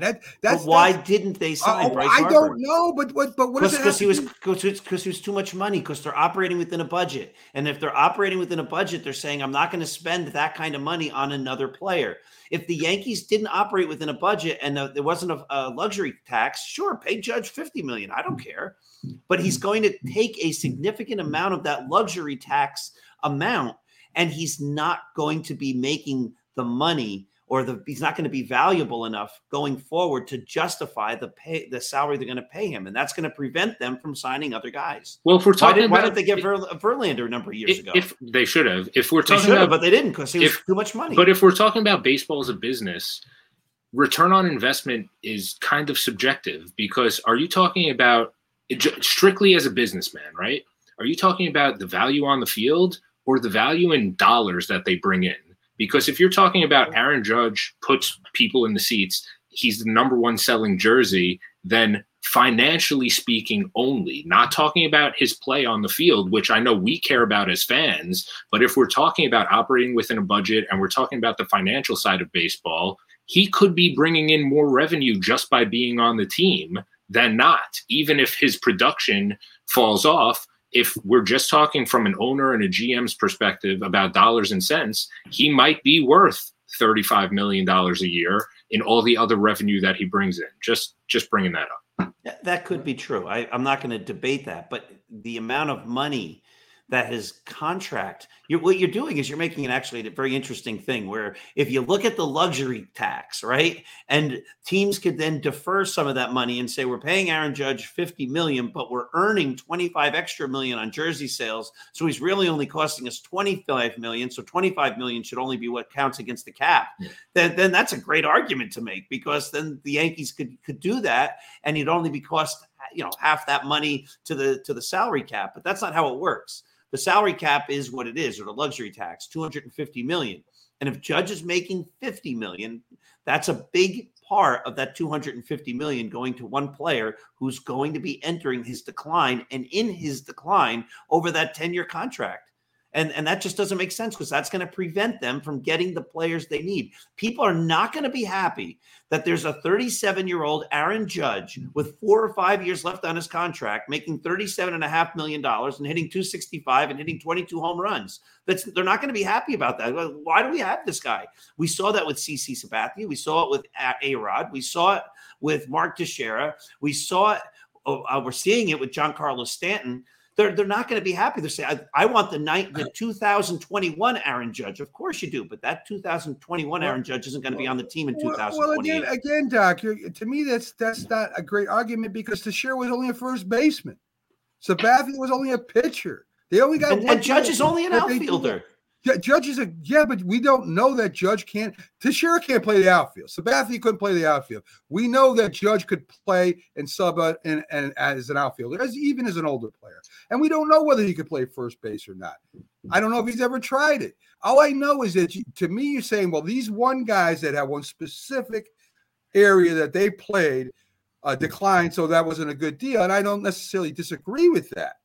And I think A-Rod did pretty good in his late years, too. He had some pretty decent years in his late years. But besides that, all I'm trying to say, Doc, is that, to me, right now, the Yankees have something they haven't had in a lot of years. And that's a guy that is considered the captain, they consider that they want to be on the Yankees. That fans want him to stay on the Yankees. A bigger, sort of like a Gardner, but to an unbelievable degree, right? They want him to stay a Yankee. And if they start complaining when he's 37 and he's hitting 260 and 27 home runs, which is pretty good by today's standards, to be fair. If he's doing that then, in fact, I think some players are making $25 million a year doing that right now. But if he's doing that then, I mean, so what? If we can get to three world championships or close to 3 world championships in the next 3 or 4 years, is that worth it? I don't think so. And I don't think this team's built to win 3 or 4 World Series over the next 3 years. I think they're built to win a World Series this year. And then I think you're going to see a giant change because a lot of these guys are gone. So if you want to make the argument, this is what EJ's argument is on the Start Spreading the News podcast, that all the expensive contracts except for Cole and Stanton, for the most part, are going to go away over the next couple of years. So why not just invest a ton in Aaron Judge, because the other guys are going to be lower paid guys. Hopefully all these highly regarded minor leaguers come up. And then you say, look, they're going to be saving so much money on the other end that they can afford to spend big on Aaron Judge. That's an argument to be made. To be honest, though, the Yankees have been hyping prospects for the last million years, and most of them don't pan out, and most of them aren't really doing that great this year. So the way I see it, the Yankees are going to invest a ton of money in Aaron Judge. The prospects may not pan out, and then the Yankees are going to need to spend a lot of money to bring in good players in order to be competitive, and they won't be able to bring in enough big players because they're going to be investing that much money in Aaron Judge entering his decline years. And as for whether or not he can play first base, A-Rod was very athletic. He was a great defensive shortstop. He was a great defensive third baseman. They couldn't get him on first base. They tried Gary Sheffield at first base. That didn't work. Mickey Mantle tried first base. That didn't work.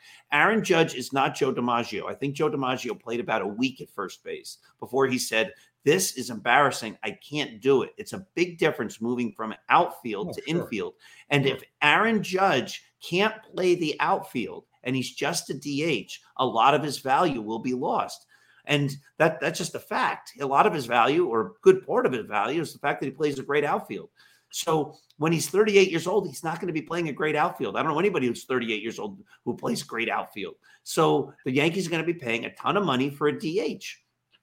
Again, do I want him to be a Yankee? Yes. Is that luxury tax going to be the reason I don't want him to be a Yankee going forward? Yes, because his contract, just like A-Rod's did with the Rangers, is going to handcuff the team in 5, 6, 7, 8, 10 years, because they're not going to be able to get the other players they need because so much of their salary is going to be tied up in Aaron Judge. Oh, Doc, I agreed with you at the beginning. We were both on the same page. I've kind of changed my view a little bit, but there's a good argument. And there's a good argument for letting both of these great players go. And there's a great argument for keeping both of these great players too. And that's why we call it a debate show. So folks, we're going to take our last break for today. We'll be back on the other side. We're going to talk a little bit about, should baseball keep modifying the game as the times change? I know Doc has some views on that. Josh does, and so do I.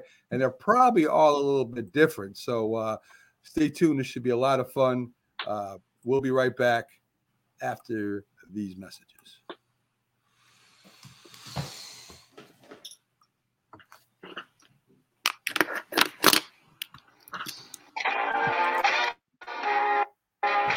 When the job is done, this guy'll be ready to dig into something mighty good to eat. How do you handle a hungry man? The manhandlers. One of the manhandlers is Campbell's vegetable beef. Gets a man-sized supper off to a good hot start. Good. The manhandlers.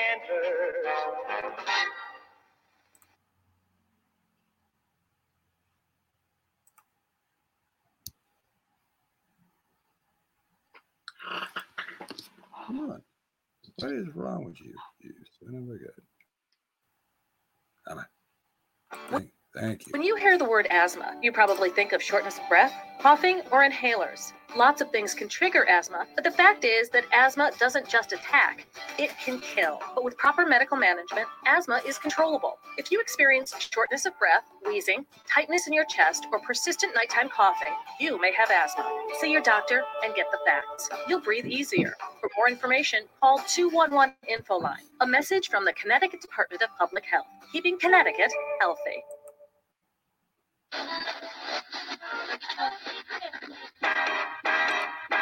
Shaker is the one beer to have when you're having more than one. Shaker pleasure doesn't fade even when your thirst is done. The most rewarding flavor in this man's world for people who are having fun. Shaker is the one beer to have when you're having more than one. Ever wonder what makes Schaefer the one beer to have when you're having more than one? One reason is more than one fermentation. Most brewers just ferment their beer once, but Schaefer is fermented twice. Once to make it beer, and twice to make it Schaefer. The one beer with flavor so fine, it keeps shining through glass after frosty glass. More than one fermentation is one reason, but of course there's more than one reason behind the one beer to have when you're having more than one. I mean, you can see right now, without LeBron, Lakers are struggling. Let me tell you about a team I hate, all right? I know the Dallas Cowboy fan is here, so I had to make sure he knew how much I hate this team. I'm ready. I've often said that the people who run baseball, they try very hard to ruin it. I'm from Brooklyn. I don't have a problem saying it to his face. Oh, I'm from Brooklyn. Hey, guys, any...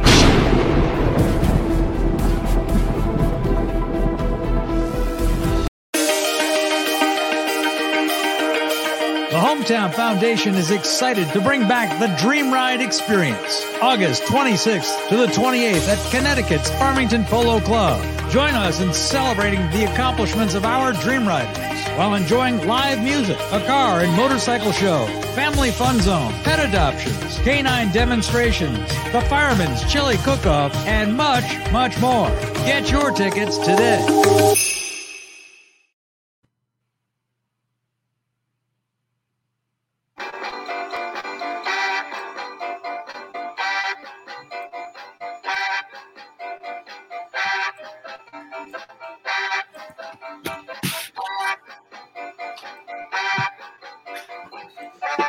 Good morning, everyone, and welcome back to the Mac and Jack Sports Debate Show. I'm Mac with your two guest hosts today, Dr. Paul Semendinger, the Yankee expert, and Josh Rubin, the Mets expert. Been pretty interesting today so far. Now, a little quick promos for you. Doc and his Dr. Paul Semendinger and Dr. E.J. Fagan, I'll call them by their full names, are on Start Spreading the News every Monday night at 9 p.m. Eastern. It's an all Yankee show. They do a great job.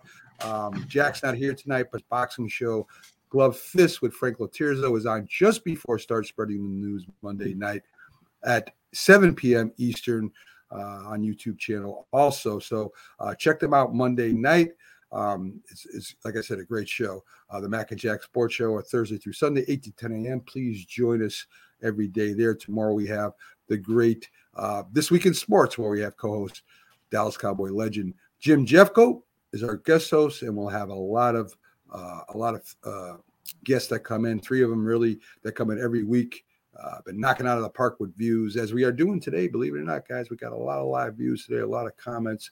So we're doing really good as far as with the audience today. So, guys, just to get us up to speed where we are. So far, the 96 Yankees are better than the 86 Mets, right, Josh? Josh, we're I don't know what ambushing you here. So we're living in the upside down world. That's great. Pettit's better than Kuzman. Mattingly's better than Hernandez. Just keep going. Yes, we're just straightening it all out, and Josh is supporting us 100% behind all. That's right. Yes.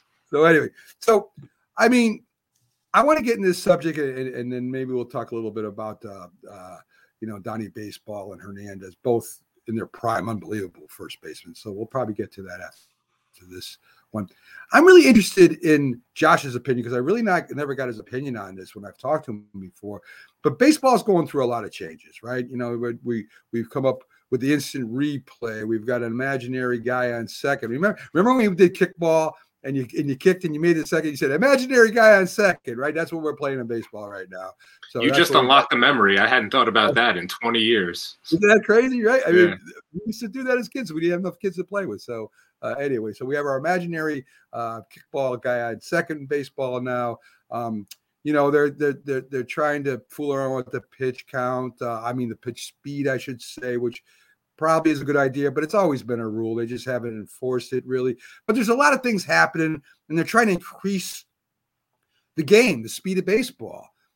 And Doc, I know I'm gonna let you go first because I know what you're for. I want to hear Josh's because I think I'm gonna totally disagree with Josh. So you go first, Doc, on your thought process on the changes that are being made to baseball.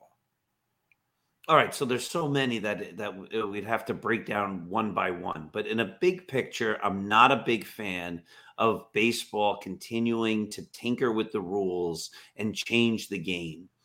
One thing that makes baseball so beautiful is that the game itself is pretty much identical to the game that was played 100 years ago. So it's easy to compare Babe Ruth to Aaron Judge or whatever. That being said, there are some baseball rules that I think are good ideas that will help speed up the game to make the game more engaging. One of those is to enforce a pitch clock. Where they've tried it, it hasn't taken away from the game in any way, shape, or form. The other rule that I'm in favor of them changing, which seems to go against my previous idea, is I'm in favor of them outlawing the shift. And we've gone through this in much detail before, but the basic idea is there's a certain rhythm to a baseball game, just like that kickball game, where if you kick a ball to a certain spot, you know it's going to be a hit. And when a guy hits a line drive, a left-handed batter, into right field, that looks like it should be a hit. But with these new defensive configurations, it becomes a ground out. And it takes away from the natural rhythm of the game. I know there's the argument, learn to hit against the shift. If it was that easy, they would have done that already. They haven't done it because it's not that easy. And a lot of players have said that. And trying to do that messes up their swing. They made it to the major leagues because they're really good at doing what they do. And then you expect them to change when they're in the major leagues. Not also forgetting the fact that they're facing pitchers, especially now, throwing harder and harder, and fewer innings. So they keep bringing in new pitchers to face these guys the second, third, fourth time they go through the batting order.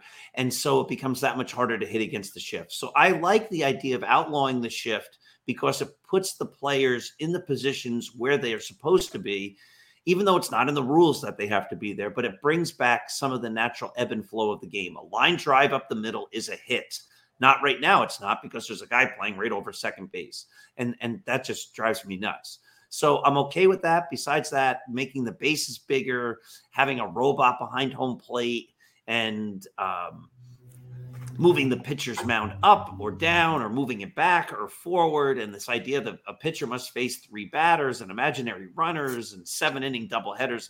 I don't like any of those things. So that's the quicker version of my answer. What do you think, Josh? What do you think about all these new changes they're making? Certainly resistant to them at first, but coming around on them. Doc, I agree with a lot of the things you say about the shift, especially that line drive up the middle. Man, when it just goes past the pitcher, you're like, base hit. And then there's a guy standing right behind second base for some reason. And Ron Darling a couple of years ago actually said to Gary Cohn on broadcast that for 100 years that was a hit. For 100 years that was a base hit. And now it's not anymore. And also, I like what you said. Learn to hit against the shift. It's not that easy, because when there's a particular defensive alignment, the pitcher is pitching the batter in a particular way as well. They're not giving them outside pitches to go. Just go the other way. Just lay down a bunt down the third baseline. It's not that simple. The team on the field, the defense, is working cohesively to prevent you from doing that as the hitter. I love the pitch clock. It comes down to the fact that interest in baseball is waning. It is no longer the national pastime. It hasn't been for quite some time. Football is king. Basketball is right behind it in terms of just the everyday American interest. I love the runner on second base to start the 10th inning, to start extra innings.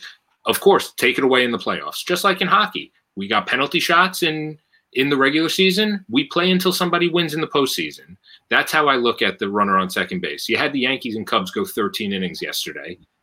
I don't know how many other 13-inning games there have been since this rule was instituted. I think that's about as long as you're going to get. So I love that for just getting the game over with, the speed of play. I love that. You had also mentioned moving the mound forward, back, up, down. Last year, the major league strikeout average for pitchers was equivalent to that of Nolan Ryan's career.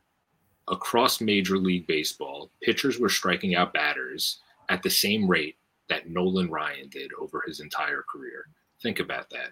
The Atlantic League, which is an independent league, played around with moving the mound back 12 inches to 61 feet, 6 inches.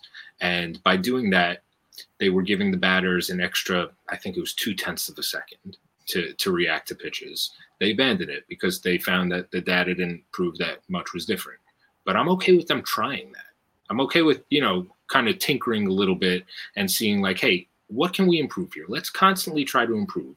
I love the fact that what you said, whoever invented baseball, whether it was Doubleday or whoever, in the lore, we got 90 feet perfect.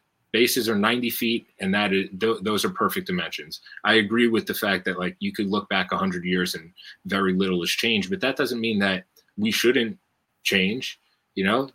There were pitchers used to bat, and now they don't anymore, and people seem to be okay with that. So I'm okay with continuing to adapt the rules, just like Brad Pitt said in Moneyball: adapt or die, right? If the sport is dying and kids are not interested in the sport like we were when we were little kids, then we gotta find a way to garner interest in the sport, and speeding up the pace of play. And I personally hate the 3 true outcomes. Strikeout, home run, walk. It's tough to watch a game with not a lot of base runners. It's just not interesting at all when the ball isn't put into play. So anything to kind of garner more interest in the game, speed the games up, I'm in favor of. I love these types of debates because we always, no matter, the athletes are bigger, they're faster, they're stronger, they make more money, but they can't hit the ball to the other field. I mean, I listen, I don't care what they're trained to do. Derek Jeter could hit the ball to left or right. Bernie Williams could hit the ball to left or right. I'm just giving you Yankee names. I know Carl Yastrzemski could do the same thing. So can DJ LeMahieu right now. The problem is that we baby our players too much. We say, okay, if you can't do that, it's a whole thing in society. I don't want to go into that because it become crazy. But we say, oh, well, you can't do that. Well, we'll let you have this then. Is that really what you want in sports, guys? You want guys that can't do things? They're professional players. They should be able to hit the ball. Now, maybe it's changed where they started doing all this launching stuff and all this great stuff. That's good. Hey, good. I'm glad you did that. But you are now a professional baseball player making millions of dollars. And if you can't wait an extra second and they're throwing faster than they were, well, then it should be easier to go to the other field because you can't get the batter on in time. So I don't buy all that. I don't buy all that for a minute. The shift, I really don't care about the shift one way or another. If you want to ban it, ban it. If you don't, you don't. I really don't care about that at all. I just think that if the batter is bigger, faster, stronger than he's been in the history of the league, that these players are that great athletes and they can't hit the ball to the other field or up the middle or where somebody isn't, then they're really not that good. And pitchers are making millions of dollars too. Pitchers are bigger and stronger and throwing faster than ever. Also, you got a kid on Tennessee throwing 105 miles per hour. And guess what? The pitchers aren't pitching enough innings as it is too because they changed baseball. Specialization. So listen, let me tell you something, Josh. Stop babying the players.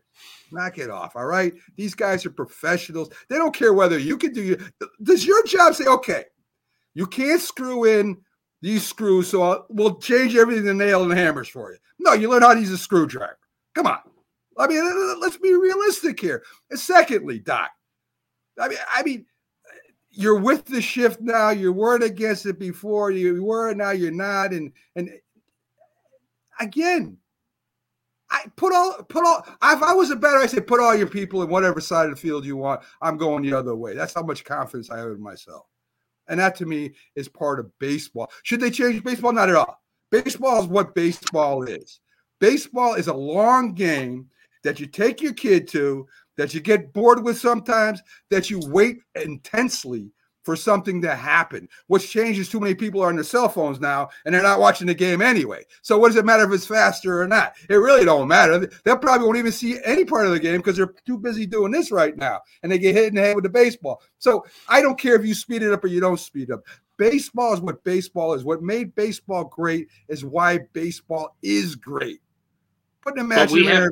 But we have stats that show that it's much different from when you grew up going to games. You grew up going to 2-hour, 20-minute games. Now the games are 3.5 hours. You want to know why? You want to know why? Because not everybody was striking out and walking because they were hitting the ball, Josh. That's why they don't hit the ball anymore, right? That's why the games are so long. It's not because all of a sudden the pitch count went longer or whatever. It's not that. They've been taking off their gloves and putting them on, changing their shoes and talking to people while they're in their batter's box since the time began. So why is it longer now? Because the hitters can't hit. Hit the ball. Stop striking out. You're a football guy, Mac, right? Yes. Change a lot of rules in football all the time. They did. I'm not in favor of it either. I'm Basketball change defensive rules all the time. Let me ask you a question. I don't care, but that's what makes baseball great, Josh. Is that it's old. We know what it is. It's not. Listen, the reason why the kids aren't playing baseball, you want to know why? Because Major League Baseball don't give a damn about the kids. Because they got the games that at 9:00 at night. They don't go out in there and help them build fields anymore. They don't go out in the city no more. You want to know why? The players don't want to be bothered. The managers don't want to be bothered. The teams don't want to be bothered. That's why baseballs fell off. It's nothing to do with the game. That's fair, but in fact, they shut down minor league parks where people can go watch baseball. That's how much baseball gives a darn about the young kids. So I don't want to hear it's supposed to be a long game. That's what baseball is. This is the way we've always done it is a terrible argument for resisting change. What's a terrible argument, Josh, is that we're going to make excuses for these Major League Baseball presidents, their GMs, and players that they're not giving enough back to the community, and they're not putting enough interest in the communities, and they're not learning how to play baseball anymore. That's a terrible argument. You really want to watch computer umpires? Is that what you want? Absolutely. Behind home plate for balls and strikes? Yes. Absolutely. I want to watch computer umpires. Absolutely. They're putting it in our face. They're shoving it in our face. They have the strike zone box in our face so that you can clearly see when an umpire makes a wrong call. How infuriating is that? And that's not part of the game anymore then. What isn't? I'm sorry. The umpire making a bad call. That's not part of the game anymore. On a ball and strike, when they're shoving it in our face, showing us what is a ball and a strike. Forget about the replay. When they go to a replay and they take 10 minutes to see like, oh, did the leather strap from his glove touch the back of his cleat a microsecond? That's not the nature of why replay exists. That is infuriating. But when they're putting the strike zone box right in front of our face and showing us that was a bad call, there's no need for that. So there's still going to be human error involved. There's still going to be human error involved. Let me ask you a question. Don't we want human error to be the human error of the players rather than the officiator? Couldn't agree more. Yes, but then let me ask you a question. Why doesn't Major League Baseball do anything about it? They're starting to experiment. They have to experiment with it in the lower leagues first. What I'm talking about, Josh, why didn't they do anything to the umpires that are making such bad calls? They got it on film. Why aren't they suspending them? Why aren't they firing? Because believe it or not, the umpires are shockingly good at their jobs. So if there's 1 or 2 bad calls a game, that means that they were 98% accurate. I follow these advanced stats. I'm sure you do too, Doc. There was a game a few weeks back where in 2 separate games, there was a home plate umpire that only made 1 incorrect call all game. balls and strikes. So these guys are actually incredible at what they do. But it's the important plays that stand out, the Don Deckingers of it all that really just stand out. And, one bad call could really influence a game. Kyle Schwarber was thrown out of the game earlier this year for he was called out on strikes in the bottom of the ninth on just an absolutely terrible call. I think it was Angel Hernandez. When in doubt, just blame Angel Hernandez. Carlos just brought up the point. The umpires have a stronger union than the NYPD, and he's right. He's right. So one or two things are going to happen. If I'm Major League Baseball, I say, listen, you either all get the same strike zone, or guess what? The computers are coming in. I guarantee you, all these umpires will get the same strike zone. Guarantee you. I guarantee it. Moving the mound, are you kidding me? Why do we always got to make it for offense? Why do we always got to make it better for the offense? What's wrong with 3-2? What's wrong with 2-1 in a game? Why do we got to push back the mound? Because, the players, not only can't they hit it to the other field, they can't hit the ball at all no more because, these guys are throwing 100 miles an hour now and they just can't adjust. So why do we always protect the offensive part of baseball? Because offense sells. If we're talking about baseball as a business, offense sells. Look at the summer of 1998. Mm-hmm. Okay. But if you're right at that point, if offense sells and all these changes they're making for the batters, how come it's not selling anymore? Because I think baseball's making very good money. The question is it as popular as the NFL or basketball? That's a different argument. Is baseball making money hand over fist? It is. Can they do things to make the game more streamlined and more exciting? They can. And I think one of the easiest ways to do it is just to outlaw the shift, because that's going to take away some of the three true outcome stuff. Either I'm just going to swing for the fences, because the only way to beat the shift is to swing and hit it over the fence, which means I'm going to be a more patient. Which is going to make me a more patient hitter, because I'm only going to swing when the ball is right where I can drive it, which is going to make me face more pitches. That's not true, Doc. How did Derek Jeter do it, Doc? How did he go the other way? But that was Derek Jeter's model from the start. That's not. He also could pull the ball. But he also could pull the ball, Doc. And he was going to get people. But every hitter's not Derek Jeter. Every hitter's not Rod Carew. Every hitter's not Ichiro. Those guys could do it, but not every hitter hits that way. Well, Ted Williams couldn't do it. Carlos Skremsky could. DJ LeMahieu could do it right now. Bernie Williams could do it. I could probably, if I looked them up, I probably could find, if there's a stat for it somewhere, batters that hit the ball the other way that were really good at it.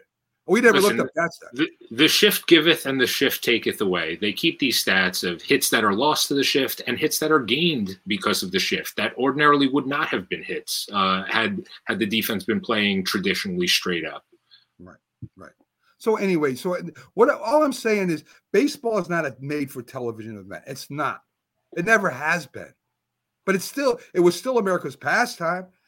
NFL is made for TV. Basketball is made for TV. Hockey, not so much either. But baseball is meant to go out and have a good time with your family, have an enjoyable day, go out and eat, go out and have a good time, meet some players, hopefully. They used to a long time ago, maybe not so much now. Baseball is the reason why baseball is great is because of the game. And when you start changing the game, and mark my words, Josh, I'm a big NFL fan. That is going to lose too. If they keep making all these changes where you can't hit people, that's going to the rating's going to drop for that too. Trust me, that's going to happen also. But the game is the way it is, and that's the way it is. The thing about baseball is they don't know how, and I don't know why, to promote the game off the field. They don't do it anymore. I don't know why. Maybe they're just happy with the way it is, and that's their own fault. And that's what I think is happening in baseball. I mean, you go look, NFL 3-on-3 basketballs everywhere. There's a court. Football is going out into the neighborhoods, refurbishing high school stadiums. Why can't baseball refurbish all these baseball fields? You don't see that anymore. What's going on with Major League Baseball? That's what bothers me about them today. I don't understand it. I just don't understand it. I don't understand why they don't want to get. It's a sport that doesn't appeal to the lower socioeconomic status people of this country. Certainly, it's a global sport, and we get guys from other countries of lower socioeconomic statuses. But it's an expensive sport to play. For one, the equipment's expensive. It's a long sport to follow. The day in, day out grind of 162 games. coupled with the short attention spans of, I hate to say it, but it's true. These kids yelling at a cloud, right? But it's the truth, and you don't see a lot of black guys in the major leagues anymore. You see a lot of Spanish guys, you see a lot of white guys, but how many true African American players are there in baseball? Not a lot. So to appeal to a large portion of the country that are big NBA, big NFL fans, it's tough when you don't see a lot of black representation in the major leagues also. Well, I got a question for both you, Doc and Josh. The way they run their minor league system, right? You get a good ball player who's coming up. They may spend 3-4 years in the minor system before they come up. Football and basketball are totally different, right? You could start the following year or within the next 2 years. You're drafted right from a college, right to the team. They don't do that in baseball. And I think that needs to be changed. How's that? That's one thing I think they should change in baseball. I think that there should be some kind of fast track in baseball to players that really look good. And even if they flop, so what? I think there should be a fast track. That way you could follow players better. I think that has to be changed. That's one of the things that has to be changed in baseball. And it has nothing to do with the game. It has something to do with the system. That's the first thing I would change. Don't they do that? Like, didn't Juan Soto, wasn't he fast tracked? Wasn't Bryce Harper fast tracked? Yeah, those are the outliers. The MLB draft is probably the because most risky. Baseball's a sport that takes longer for you to develop against the competition. That's why you go through the minor leagues. Players who have proven that they don't need to be in the minor leagues, they get fast tracked. But just look at a guy like Anthony Volpe, who had a great year last year and is struggling this year. As you move up the minor league ladder, the competition just gets that much harder.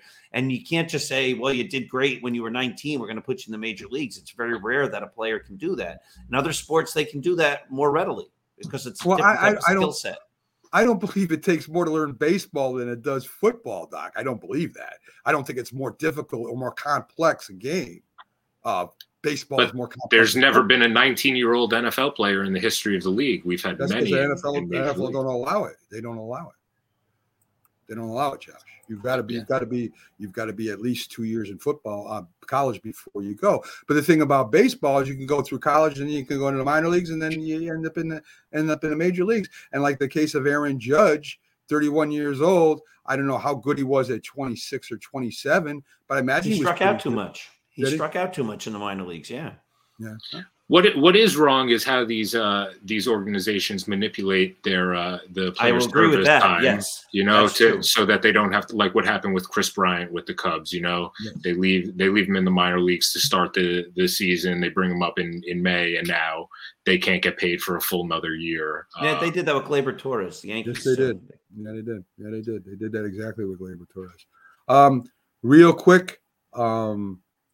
Let's take a little bit. See, I just like baseball the way it is. I don't know. Maybe I'm just last of a dying breed. I was going to say who should be sellers, the Phillies or Red Sox. I thought that might be good, but all of a sudden the Phillies are on fire. The Red Sox have been on fire lately.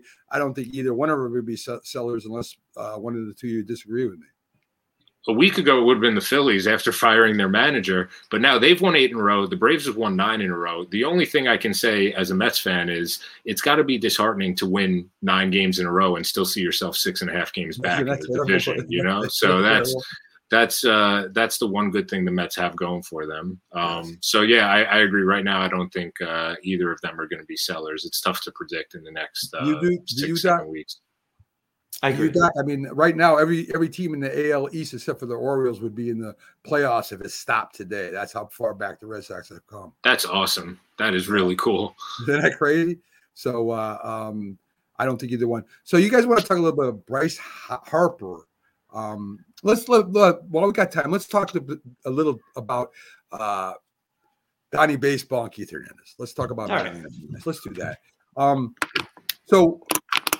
Doc, I don't know if you're going to make the argument for Donnie Baseball or not. I imagine you are, since you're the Yankee expert here. What do you got? Why is Don Mattingly better than Keith Hernandez, Doc? All right, it's a weaker argument if I want to stay consistent with how the show began by picking Andy Pettitte over Jerry Koosman. But so Hernandez has a better lifetime WAR, barely, but a couple points, 46.3 to Mattingly 42.4. So overall, the statistics say that Keith Hernandez was better. Hernandez had 11 Gold Gloves. Mattingly had only 9. They each won an MVP. You go on and on. Hernandez has the World Series. So those things all go in Keith Hernandez's favor. Push comes to shove, I'd probably pick him. But Don Mattingly was a lifetime 300 hitter. Keith Hernandez was not. Keith Hernandez played 17 years. Mattingly played only 14. But Mattingly out-homered him 222 to 162. Mattingly out-RBI'd him 1,099 to 1,071. Mattingly hit more doubles, 442 to 426. Mattingly had a higher slugging percentage. Mattingly had a higher on-base plus slugging, an OPS. So you look at some of the numbers, and Mattingly numbers were brought down because his career was ended short because of the fact that he hurt his back. He was still the superior offensive player over a shorter period than Keith Hernandez. Mattingly was also considered the game's great player for a period of time in the 1980s. Keith Hernandez was never considered the game's greatest player ever. Even though he did win an MVP, he was never considered the greatest player in the game. And you could argue that if Mattingly had played as many years, he probably would have had as many Gold Gloves. So I think it's a close argument. Push comes to shove, I probably give it to Hernandez because he had the longer career and he did have a couple of World Series. Mattingly didn't. But I think you could make the arguments I did make, that Mattingly was the better offensive player, which makes him the better player overall anyway. So that's my argument. You only have a couple moments there, Josh, so go for it. Thanks. I think you're selling it short because I think it's a lot closer than you're giving Donnie Baseball credit for. From 84 to 87, his apex there was really unlike anything we've seen in terms of offensive production since. But yes, you're right. Keith Hernandez was not a 300 career hitter. He was a 296 career hitter. He had 11 Gold Gloves. Mattingly had 9 Gold Gloves. Keith was a 5-time All-Star. Mattingly was a 6-time All-Star. Keith had 2 Silver Sluggers. Mattingly had 3 Silver Sluggers. Each won an MVP. Each had 3 other seasons where they were top 10 in MVP voting. So it is so close. Yes, the longevity you give to Keith. But what it comes down to, there's a player in the Hall of Fame right now who is there strictly because he's the greatest defensive player in the history of their position, Ozzie Smith. And Bill Mazeroski at second base. You think he's the greatest defensive second baseman of all time? That's part of the argument why they put him in there. Yeah, he got put in by the Veterans Committee many years later, and he's probably this is a debate for another day, the least deserving Hall of Famer, arguably. You can make a very strong argument that Keith Hernandez is the greatest defensive first baseman of all time. And if you're the greatest defensive player at your position of all time, that's going to kind of catapult you over someone who is relatively equal to you offensively, in my opinion. I would say Mattingly was a better offensive player, but like you said, with the longevity, Keith kept it pretty close. Keith was a great leader. I'm sure Mattingly was as well. I really feel for a guy like Mattingly, kind of like him and Mike Mussina had the kind of similar career path where the Yankees won before they got there and won right after they left. And that's got a sting for a guy like Mattingly. But I think it's a lot closer than you give Mattingly credit for. Although I appreciate that you would defer to Keith. I'm seeing slightly different WAR numbers. I think you're just looking at Keith Hernandez's offensive WAR, that figure of 46.3. Baseball Reference WAR, no? I see it as 60.3 over the course of his career compared to Mattingly's 42.4. Baseball Reference, by the way, give them a shout out because that is the greatest website of all time. And believe it or not, Don Mattingly, even with all those Gold Gloves, had a negative defensive WAR over the course of his career. Back troubles at the end. If you've ever had any type of back injury, you know how debilitating that can be. So you really feel for the guy. But yeah, I admire the fact that you give Keith the edge, and I'll take that and I'll run with it. Got to be fair. Well, listen, they were both great first basemen, that's for sure. And I think both one day will be in the Hall of Fame. So, folks, thank you for joining the Mac and Jack Debate Show. Thanks, Josh, for filling in. Loved having you on. Did a great job. Always great having Dr. Paul Semendinger in with us. We'll see you again Thursday on the Mac and Jack Sports Show. And remember, Doc Scott starts spreading the news, 9 p.m. Eastern on YouTube on the Northeast channel. Have a great day, everybody. And we'll see you tomorrow on, come on, let's end for me. This board is so slow today, guys. It's ridiculous. I complain. Josh, that's one thing I do with the whole show. I normally complain about the board all show. That's my outlet. So anyway, folks, again, have a great Saturday night. We'll see you tomorrow on the Mac and Jack This Week in Sports and Jim's Sports Show. Great show. Join us tomorrow. Enjoy Saturday night. Have a great day.